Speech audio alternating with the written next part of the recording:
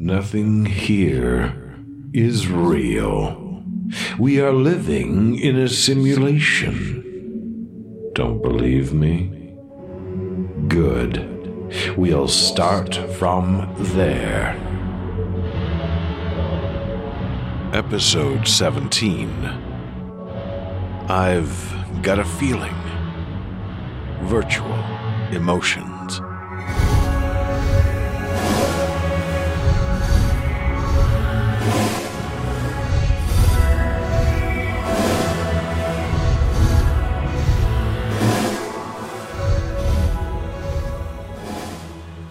I can't really say what happens behind your eyes, inside your head, after all of your sensations.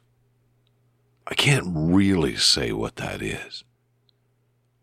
Writers and philosophers and great thinkers and imaginers and songwriters have all tried to express what they feel is happening within them or their speculations of what's happening within other people. But we know emotions are mysteriously translated. They're somehow transferred from one person to another, without words, without structures. We can just feel them. But have you ever found yourself in that situation where you feel something, but you don't know why? Or you do feel and express a set of emotions, whether they be calmness or disgust, whether they be determination or a vulnerability. And yet, behind your eyes, there is another you. That you might be planning things. This is a terrible accident, but I've got to remember to get all of these things done. I got to remember to call these people. All of those non-emotional reactions. Or just the opposite. You might be like the proverbial duck, which on the surface of the water appears serene and calm, but below is kicking its legs in a furious motion to try to get moving faster. It seems strange to have that disconnect, that separation between the you inside and the you outside, and sometimes they communicate and sometimes they conflict.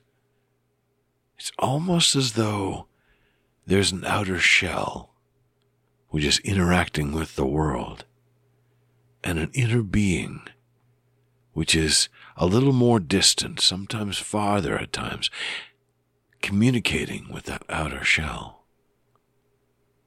Emotions are complicated things.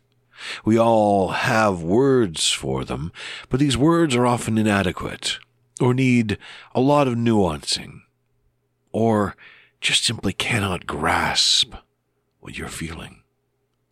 Sometimes emotions themselves are not actually what you're feeling, but a physiological reaction. Controllable, in fact, not only by occasionally through meditation or self-talk,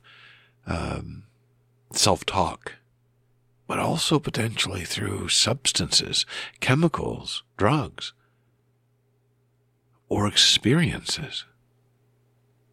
All of these things come in, and they get filtered through the senses and expressed outward to merge together.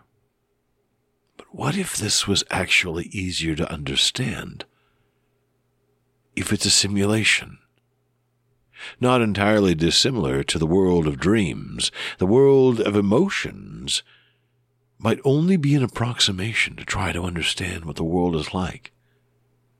And here's another interesting question. Where do emotions come from? Where were they evolved?